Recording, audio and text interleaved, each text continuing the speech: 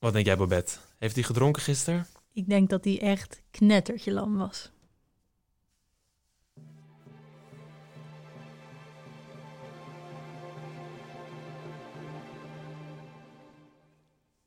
Arthur, het kabinet is gevallen. Het kabinet is gevallen. We moeten ons niet even eerst voorstellen? Je luistert naar Slim Radio. Ik ben Babette Stok. Voor mij, tegenover me zit Arthur Vakke. Ik zit niet voor jou. Het is geen hoorzitting of zo. Het zijn geen verhoren. Nee. Het is een speciale uitzending waar we het eigenlijk alleen maar over één ding gaan hebben. Ja. Nou, we wilden het eigenlijk over allemaal China en allemaal andere dingen hebben. Italiaanse maffia. Daar wilde ik ook heel graag over hebben. Ja. Maar dat mag niet. Want gisteren werd onze Engelse podcast opgenomen. En echt een uur later, boom, was Rutte fietste weg. En toen was het kabinet gevallen. Ja. Dus bij deze een uitzending opgenomen op een zaterdag. Ja. Rutte, ik ga je Rutte noemen. Dat mag. Ik ben, trouwens, Nou. ik vind het wel een beetje een belediging. Arthur, wat was jouw eerste gedachte toen je hoorde dat het kabinet gevallen was? Ik had het al 3 maanden geleden zien aankomen. Dus ik vond eigenlijk, ik dacht, nu pas. Maar dat zijn dingen, ik luister over podcasts en elke week zeggen ze, het kabinet valt. En dan dacht ik, dat zal wel gaan gebeuren. Maar ik dacht, dit is gewoon symbolisch. Dat was het. Het is niet meer of zo. Ik vind het grappig dat je zegt, ik zag het al 3 maanden geleden aankomen. Want ik had wel echt het idee dat Asscher, die dus afgetreden was voordat het kabinet gevallen was. En Asscher, die was die minister van Sociale Zaken in het vorige kabinet. En die heeft dus ook een grote rol in de toeslagenaffaire gespeeld. Want dat speelt al heel lang. Hè? Mensen denken dat het nu pas... Sommige van mijn familie die dachten dat het pas een jaar speelde. Maar het is echt al vanaf 2013 gaan er dingen mis. Ja. Het is een opstapeling en nu ontploft het gewoon. Ja, het is eigenlijk... Het hoogtepunt van die toeslagenaffaire was denk ik volgens mij 2 jaar geleden in de zomer. Ja. En nu is er nasleep en de consequenties. En er waren in december dus al die verhoren van alle ministers. Maar ik vind het behoorlijk een bom hoor, die nu ontploft als het kabinet opstapt. Dat is... Gezondheid. Dankjewel. Was ook een lange nacht gisteren, zeker.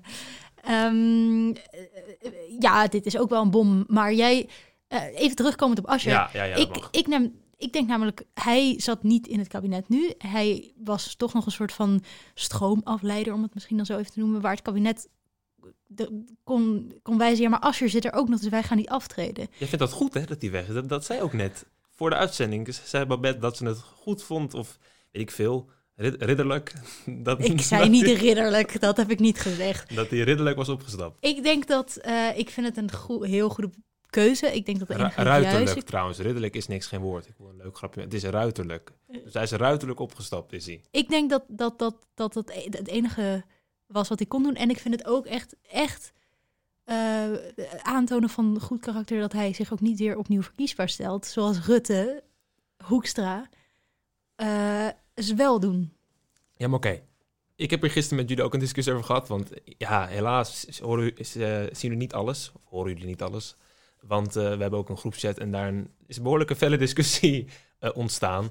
En die gaan we niet nog een keer hier doen. Maar ik belichtte heel erg veel van de politiek. Ik zei steeds van maar weet je, dit is best logisch dat de VVD hem weer opnieuw verkiesbaar stelt. Want zonder Rutte hebben ze 10 zetels. Dus liever 30 zetels, want ze gaan wel wat verliezen, denk ik. Denk je dat? Dat denk ik wel. Ik denk dat het niet zoveel uitmaakt. Nee, maar het is nu heel publiekelijk. Dus ik denk dat de mensen die er nog niet echt over... Kijk, het is ook een beetje sociale druk, hè? Als je van, je gaat op de VVD stemmen, kijk wat er nu allemaal is gebeurd. En zeker als het kabinet is gevallen, dat is toch... Ja, het wordt heel erg gelinkt, denk ik, aan de huidige partij die er nu in zitten. Maar ook van het CDA, het is best logisch dat ze om zich nu niet de leider maken. Want dan heb je natuurlijk helemaal de poepjes aan het dansen. Je bent het niet met mij eens, hè? Ik snap de logica, maar ik vind het gewoon zo... Ik ben het er zo niet mee eens dat Mark Rutte daar nu nog staat. Ik vind het weer zo'n typisch voorbeeld dat alles zo makkelijk van Mark Rutte afglijdt. Dat hij eigenlijk een beetje... ik weet niet of jij die persconferentie gekeken hebt, maar hij zat echt... Hij sprak over zijn aandeel in die toeslagenaffaire en ik vond het echt totaal niet geloofwaardig. Ik had echt niet idee dat hij het vervelend vond of dat het anders nu ging worden. En hij in zijn kabinetten, waar hij, nou ja, even tussen aanhalingstekens de leider van was, is gewoon zijn duizenden families compleet financieel kapot gemaakt. Ja. En ik vind het een beetje een soort van, ik vind het eigenlijk echt onbeschoft dat hij nu onder zijn beleid is het helemaal fout gegaan, maar hij gaat toch maar door met het beleid voeren en stelt zich weer verkiesbaar. Het is weer een beetje alsof er zijn geen persoonlijke consequenties. Alsof de persoon Mark Rutte niet bestaat. Maar daar hadden we toch ook ooit over in een podcast over hem. Daar hamerde ik steeds op. Hij bestaat ook niet echt. Kijk, Mark Rutte is... Als we het over Mark Rutte hebben, dan hebben we het niet over Mark Rutte. Dan hebben we het over politicus Mark Rutte. En dat is iemand, als hij in die rol zit, dan kan hij gewoon heel erg cool daarop reageren. Maar dat was ook gisteren na dat hele WhatsApp gebeuren, ging ik een beetje twijfelen. Ik dacht, ja, wat moet ik nou doen? Want ik weet niet hoe jij daarover denkt, maar ik ben heel blij dat ik politicologie studeer. Want dan, doen we allebei. Dan ik leer heel veel nieuwe dingen en ik leer het echt van een andere kant belichten. En ik leer hoe eigenlijk vervelend en rot en kut die wereld gewoon is van de politiek. Ja. Maar ik heb ook een beetje de verbintenis met het emotionele en met het menselijk een beetje verloren daardoor, als ik het over de politiek heb. Ja. Ik denk dat het ook wel goed is af en toe. Ik denk dat je in discussies over politiek vaak een soort te geëmotioneerd verhaal krijgt. Maar ik vind het op dit vlak gewoon echt... En jij zegt, je vindt het symbolisch. Ja, dat ze zijn opgestapt is gewoon symboolpolitiek, want over 2 maanden zijn ze er weer terug. Rutte is over 2 maanden weer terug. Ik denk dat de CDA is er ook gewoon weer. D66 zit er ook gewoon weer. Ja. Maar in principe is het... Ik heb hier best wel veel op Twitter over gelezen. Ik volg dan een paar van mijn politicologie-professoren op Twitter. Tom van der Meer. Onder andere, ja. En zij zeiden van nee, maar eigenlijk is het heel raar om dit als symbolisch te omschrijven. Want dit is juist het voorbeeld van een democratische staat. Dat het kabinet nu dus valt. En dan is het uiteindelijk aan de kiezer of ze weer gekozen worden. De vraag is, waarom blijft de kiezer op VVD stemmen? Ik denk dat daar dan de vraag ligt, misschien. Ik kan natuurlijk niet oneens zijn met mijn professor, hè? Dan, als dat niet kan, dan krijg je een heel gevaarlijk. Nee, het is ook een beetje hoe je dat definieert. En ik denk dat hij dat natuurlijk ook wel beter weet. Als ik het over symboolpolitiek heb ik het meer over dat het niet echt consequenties heeft voor hun. Dus dat zij het gewoon kunnen doen als een soort van symbool voor kijk, wij nemen onze verantwoordelijkheid, wij treden af. Maar ja, als ze echt hun verantwoordelijkheid, en daar zit ik ook steeds over te praten ook. Zo van, als ze het echt hadden gedaan, dan hadden ze dus ook die koppeling van het emotionele veel eerder gemaakt. Niet nu die hoorzittingen er zijn. Niet nu het opeens allemaal openbaar is.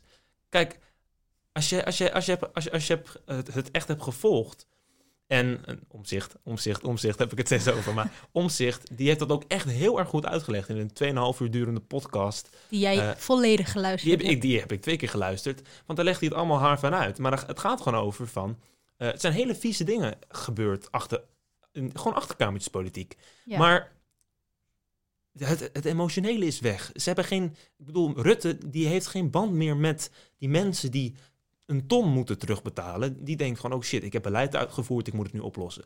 Ze zijn weg omdat ze beleid hebben gevoerd en ze hebben het zo opgelost. Daarom is het symboolpolitiek. Het is... Maar dan is toch eigenlijk onze hele democratie kapot als de politici niet meer in contact staan met de burger? Nou ja, kijk, tuurlijk zijn er ook wel andere mensen en denk politici die dat wel zijn. En ik heb het ook over grote deel. En ik denk ook ergens moet dat. Ik denk ergens was Rutte nooit zo groot geworden als hij enorm emotioneel was geworden en als hij niet met nuance dingen had gezegd. Dat karakter ook van hem heeft hem geholpen. Dat heeft hem gered. Ik vond het toch ook wel schijnend. Je zag dan Wiebes die dan wel afgetreden was en zich ook nu zelfs helemaal de politiek verlaat. Niet eens tot de verkiezingen nog doorgaat. En het contrast met Wiebes reactie en Rutte's reactie vond ik ook echt heel schijnend. Dat Wiebes je zag echt dat die toeslagenaffaire een soort last op hem had. En Rutte, het is niet alsof hij het lachend wegwuifde, maar het voelde toch een beetje een soort nonchalante zaak. Maar dan kan ik het ook zo zeggen. Hij is de leider van een land. wil jij een leider van een land zien die... kijk, een emotionele leider is goed. Maar een leider is gewoon uiteindelijk iemand die je door de storm moet loodsen. Ik zou niet op een schip staan, op een schip stappen met een kapitein die enorm emotioneel is omdat er iets is gebeurd. En ik bedoel, dan vertrouw ik hem niet meer. Je moet een leider vertrouwen. Dus het is logisch dat hij zich zo opstelt. Maar het gaat toch niet over of hij emotioneel is. Het gaat erover hoe... Ik vind eigenlijk dat hij niet voldoende verantwoordelijkheid genomen heeft. En dat hij zegt het is een soort fout geweest van ons gezamenlijk. Hij benadrukte dat echt heel erg in die persconferentie. Dat het allemaal, het kabinet heeft fout, gaan wij allemaal. En ik vind dat gewoon... hij is de minister van Algemene Zaken. Dan ben je de minister van Algemene Zaken. Ik val nu in herhaling. Ik denk gewoon dat er meer persoonlijke consequenties aan moeten zitten. Het is zijn verantwoordelijkheid en hij zou ook uiteindelijk gewoon echt op het blok moeten staan. Maar ik vind dat wij een hele grote factor gewoon totaal niet over hebben. En daar heb jij het ook helemaal niet over gehad. En ik vind dat veel mensen er niet over hebben. De Belastingdienst is echt de boeman hier, hoor. Die hebben echt niet oké. Die hebben echt... Die hebben het eigenlijk helemaal verknald. Die hebben ontzettend illegaal... Ik laat iets vallen. Illegaal gehandeld. En daarom is het helemaal ontstaan. Kijk, Rutte heeft verantwoordelijkheid. Maar had iets gedaan met de Belastingdienst. Dat kan ik hem wel verwijten. Dat hebben ze gewoon niet gedaan.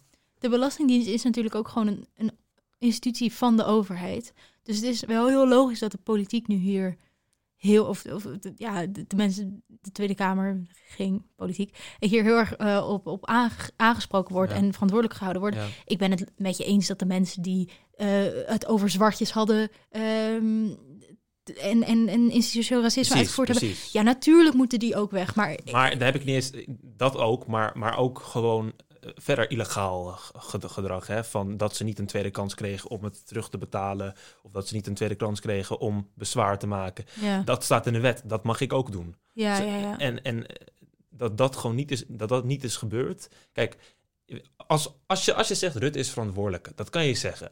Maar daarmee zeg je dus eigenlijk ook van, omdat hij de baas is alles wat de rest heeft gedaan, dat is zijn verantwoordelijkheid. Maar ik ben het daar niet mee eens. Ik vind je moet het op individueel niveau bekijken. Er zitten allemaal mensen, dus ook bij de Belastingdienst, allemaal mensen die allemaal commissies, en die maken dit soort keuzes. Die maken keuzes waardoor iemand gewoon letterlijk uit huis is gezet. Haar huis is verkocht. Haar kinderen zijn uit huis. Kom op. Ja, maar het een sluit het ander niet uit, per se. Het is nog steeds dat de mensen bij de Belastingdienst ook verantwoordelijk moeten... Ja, maar ik vind dat die te weinig nu voor het blok worden gezet. Het kabinet is gevallen en letterlijk... Hoeveel uur was het daarna dat we hoorden dat de Belastingdienst gewoon lekker de helft van het geld van die €30.000 gewoon terug moeten krijgen? Ja, trouwens even over die €30.000. Ja. Dat was even voor de context. Dat was de vergoeding die de mensen die de slachtoffers waren van deze toeslagenaffaire zouden €30.000 vergoeding krijgen. Wat veel te weinig is, vind ik. Want het zijn volgens mij schulden van €90.000. Maar dat is allemaal terzijde. Ze zouden €30.000 krijgen. Die is nog geen één keer het is nog geen één keer uitbetaald, ten eerste. Dat is echt wel een tijdje geleden dat besloten is. En inderdaad, wat jij dus zegt, het meeste van die €30.000 gaat de Belastingdienst dus gewoon innen. Ja, het heeft te maken met wat gisteren in talkshows hoorde je dat ook heel erg veel. Er is een soort van verschil en daarmee heeft het ook te maken met dat de politiek zo moeilijk is. In de politiek wordt allemaal beleid opgesteld. Hè? Dat is eigenlijk wat politiek bedrijven inhoudt. Maar wat het moeilijk is, en wanneer de emotie en menselijkheid daaruit uit dat proces verdwijnt, beleid moet je ook zomaar kunnen veranderen. En beleid moet je ook kunnen aanpassen op situaties en op bepaalde personen en bepaalde casussen. En dat is gewoon onvoldoende gebeurd, vind ik. En daardoor krijg je nu dit soort dingen. Het is inderdaad zo dat de Belastingdienst als eerst geld krijgt. Dat is altijd zo. Dat is bij mij zo, dat is bij mijn vader zo, dat is bij jouw vader zo, dat is altijd zo. Maar je zou wel een uitzondering maken voor dit fiasco, toch? Ja. En dat gebeurt niet. Ja, maar dan, dat is ook volgens mij een kritiek die zij gekregen hebben dat er zo weinig transparantie en openheid en dus dan ook geen ruimte voor een herziening van het beleid is geweest. En dat is ook het hele goede voornemen van het nieuwe kabinet, dat ze gaan zeggen, we doen het meer open en beter en bladibladibla. Maar geloof je dat? Ik geloof het nog minder als Rutte het gaat doen. Ja, maar oké, laat ik het zo stellen. Wie vertrouw je wel? Die nu in de politiek zit, wie vertrouw je wel? Ik denk dat er gewoon even een soort schone lijn moet komen. Ja, maar wie? Jesse Klaver? Sigrid Kaag? Nou, ik ken mensen die Sigrid Kaag je hebt heel toch mensen willen binnen de VVD of mensen binnen de PvdA of CDA die niet direct hiermee in te maken hebben gehad. Je hebt toch ook die mevrouw van Puffelen. Even vergeten wat ze is. Huffelen, volgens mij. Van Puffelen, dit is iemand anders. Zij is ook compleet nieuw hier opgezet. Ja, en dat is ook wel erg dat al die dat is een staatssecretaris, dat die staatssecretarissen nu heel de schuld krijgen. Kijk, het is zo lastig hier het is een heel erg, het is een hooibaal en je moet eigenlijk een soort van de naald eruit zien te halen, maar je kan dat niet doen zonder de hele hooibaal eruit te gooien. En ja, wat kan het hooi? Het zit wat een stomme metafoor. Wat kan het hooi aan doen dat het op die naald ligt? Snap je? Er zijn mensen die er gewoon op die positie zijn gezet. Ze hebben er eigenlijk, ze waren al, het huis stond al in brand en toen zijn ze erin gezet. Precies. En dat is een betere metafoor. Ja, kijk eens aan. We komen er uiteindelijk. Yes. Maar ja, het is zo ingewikkeld. Maar ik bedoel, heel eventjes, we trekken het even over 2 maanden. Wat gaat er gebeuren bij de verkiezingen? Gaat er echt iets veranderen? Denk je dat mensen op andere partijen gaan stemmen? Nee, dat denk ik niet. En ik echt, Arthur, ik heb echt uren hierover nagedacht en ik kom er maar niet uit waarom het niet zo is. Waarom het niet verandert? Waarom het niet verandert. En ik ben misschien tot de conclusie van onwetendheid gekomen. Misschien weten mensen het niet zo wat er gaande is in de toeslagenaffaire. Misschien hebben ze andere prioriteiten. Ik weet het echt niet. Ik denk dat we uiteindelijk allemaal heel erg egoïstisch zijn. En ik denk dat wat ik vind, wil toch even, laat echt allemaal dingen vallen deze uitzending. Ja, het is enorm chaotisch. We hadden niet verwacht. Ik had al een heel erg woordbestand over de Chinese maffia, wilde ik zeggen. Maar de Italiaanse maffia overgesteld. Dus we zijn helemaal chaotisch. Maar ik wilde nog even benoemen, want Audrey, waar ik ook een podcast mee maak, jij ook. Ja. Die vond ik nog een goed punt gisteren. Kijk, ik weet trouwens niet meer precies helemaal wat ze zei, maar zij benoemde eigenlijk hetgene. Ik wilde iets zeggen, nu ben ik het helemaal kwijt. Wat is dit voor onzin? Dat is een beetje jammer. Oh nee, Audrey, ze had zo'n goed punt. Oh. Nou, sorry, neem jij maar even over. Ja, ik denk, zoals gezegd, ik zou me niet kunnen voorstellen om op Rutte te stemmen. En ik vind dat hij eigenlijk geen poot meer heeft om op te staan. Ik vind het ook gewoon zo schijnend voor al die gezinnen die eigenlijk nu weer een soort van niet echt. Ja, ze worden weer niet echt.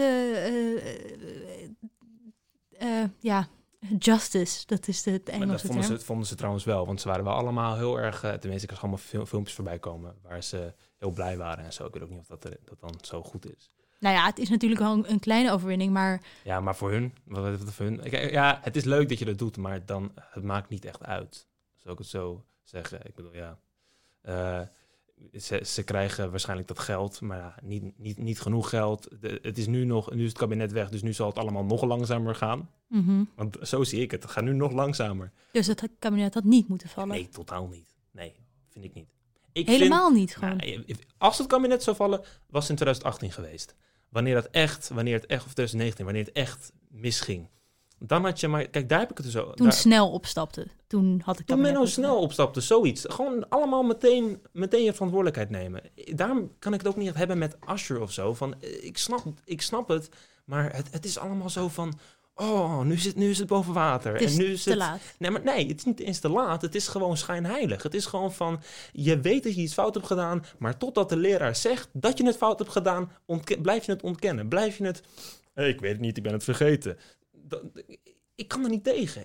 Daar word ik echt woedend van. Dat zijn echt dingen waarvan ik denk, als er zo de politiek in elkaar zit, kijk, ja, fucking hell. Maar denk je niet? Waar moet je dan op stemmen? Misschien ben ik naïef hoor, maar denk je niet dat er toch wel die politici ook gewoon niet zo goed wisten wat hun rol erin was. Nee. Dat het echt wel, dat die verhoren en het rapport, natuurlijk wist het wel op een bepaald niveau, maar dat je misschien de ernst dan toch niet helemaal inziet. Misschien is het een heel naïeve uitspraak, hoor. Dat kan kloppen, maar dat is toch dan juist erg. Dat je de ernst niet van zo'n situatie inziet. Dat je niet inziet dat je mensenlevens kapot hebt gemaakt. Dat is toch juist verschrikkelijk. Maar, dan zou je toch juist niet op die positie moeten zitten, als je dat niet eens kan inzien. Kijk, Arthur, ik bedoel, wij hebben best wel gewoon, ik hoop dan toch alle informatie nu over deze toeslagenaffaire. Nou, kijk, als je daar ik heb niet alle dossiers gelezen. Nee, oké, maar het is, je kan het lezen. Als je er middenin zit, dan kan ik best wel voorstellen dat je denkt, oh, hé, wacht, hier heeft iemand eventueel fraude gepleegd. Hoe zit het precies? En ik denk dat het een heel veel moeilijkere te begrijpen is als je daar middenin zit en daar iets over, om het te begrijpen als je. Wij hebben makkelijk praten ook. Ja, precies. Dat hebben journalisten meestal, want die zitten alleen maar erover te praten en die zitten er niet in. Kijk, dat is het ook. Het is een hele ingewikkelde wereld. En ik vind, daarom woorden zoals, of concepten zoals verantwoordelijkheid nemen en zo, zijn eigenlijk niet echt.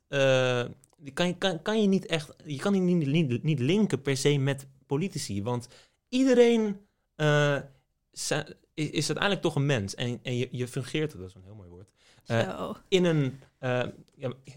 in een bepaald systeem wat er al heel erg lang is.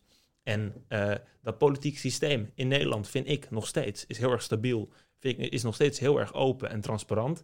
Maar ja, soms, het is ook misschien wel goed dat het nu gebeurt. Want zo kan je vooruit. Je kan niet vooruit als je niet weet dat er iets mis is met het systeem. Nee, maar het had nooit zo mis moeten gaan. Nee, kijk, het probleem had al veel eerder. Nee, maar precies, daarom zeg ik ook, ze zouden 2 jaar geleden gewoon ermee moeten kappen. Ja. Hoe ze het hebben opgelost is verschrikkelijk. Maar dat het is gebeurd is. En dan heb ik het natuurlijk niet over dat het is over die mensen en zo. Maar dat het uiteindelijk misschien iets naar boven heeft gebracht en iets in het licht heeft gebracht, dat is wel goed. Ja, dat deze toeslagenaffaire nu nog steeds mensen van fraude beschuldigd worden. Ja, dat is goed, maar het had nooit in zo'n erge mate moeten gebeuren in de Belastingdienst überhaupt. Nee. Maar ja, nogmaals, er zijn al honderden commissies in de Belastingdienst. Er zijn allemaal mensen die allemaal belangen hebben. Ze hebben allemaal belangen. Ze hebben allemaal. Het is ook heel logisch dat je dus het zoveel mogelijk achter probeert te houden. Dat je zoveel mogelijk je eigen hachje probeert te redden. Intern op te lossen misschien. Ja, maar intern oplossen, dat is niks. Intern oplossen is... maar dat is serieus, sorry hoor. Als je iets intern oplost, betekent dat je gewoon met z'n allen op een bank gaat zitten en een biertje gaat drinken. En dan zeggen wat gaan we doen? Okay. Dat heeft geen zin. Je moet het extern oplossen. En Babette wijst naar de klok, want we zitten al best wel heel lang te kletsen. En dit is echt zo'n onderwerp waar je een uur over kan kletsen. Ja, ik moet ook zeggen, ik was die persconferentie aan het kijken en ik was echt woedend. Ja. Ik heb me een beetje ingehouden, denk ik, in deze podcast. Maar als je nog iets meer wil weten over de toeslagenaffaire, hebben we op 1 november Audrey en ik hebben over de toeslagenaffaire en Polen. Dat is wel van vorig jaar, niet nu 1 november. Nee, 1 november 2020. 1 november 2021 hebben we weer een andere podcast. Dat is weer een ander ding. Maar daar hebben we het over de toeslagenaffaire en dan geven we nog iets meer uitleg over wat dat precies inhoudt. Yes. Dus luister die vooral. En over Audrey gesproken, volgende week zit ik hier met haar, volgens mij, of jij met haar. Ja. Ik ga even vragen wat ze nou had gezegd, want ik ben het nog steeds kwijt en dat gebeurt niet veel, maar het was echt een goed punt. Nou, stay tuned. Spanning, hè? Dat is... Ja, een cliffhanger. Een cliffhanger. Oké, joejoe.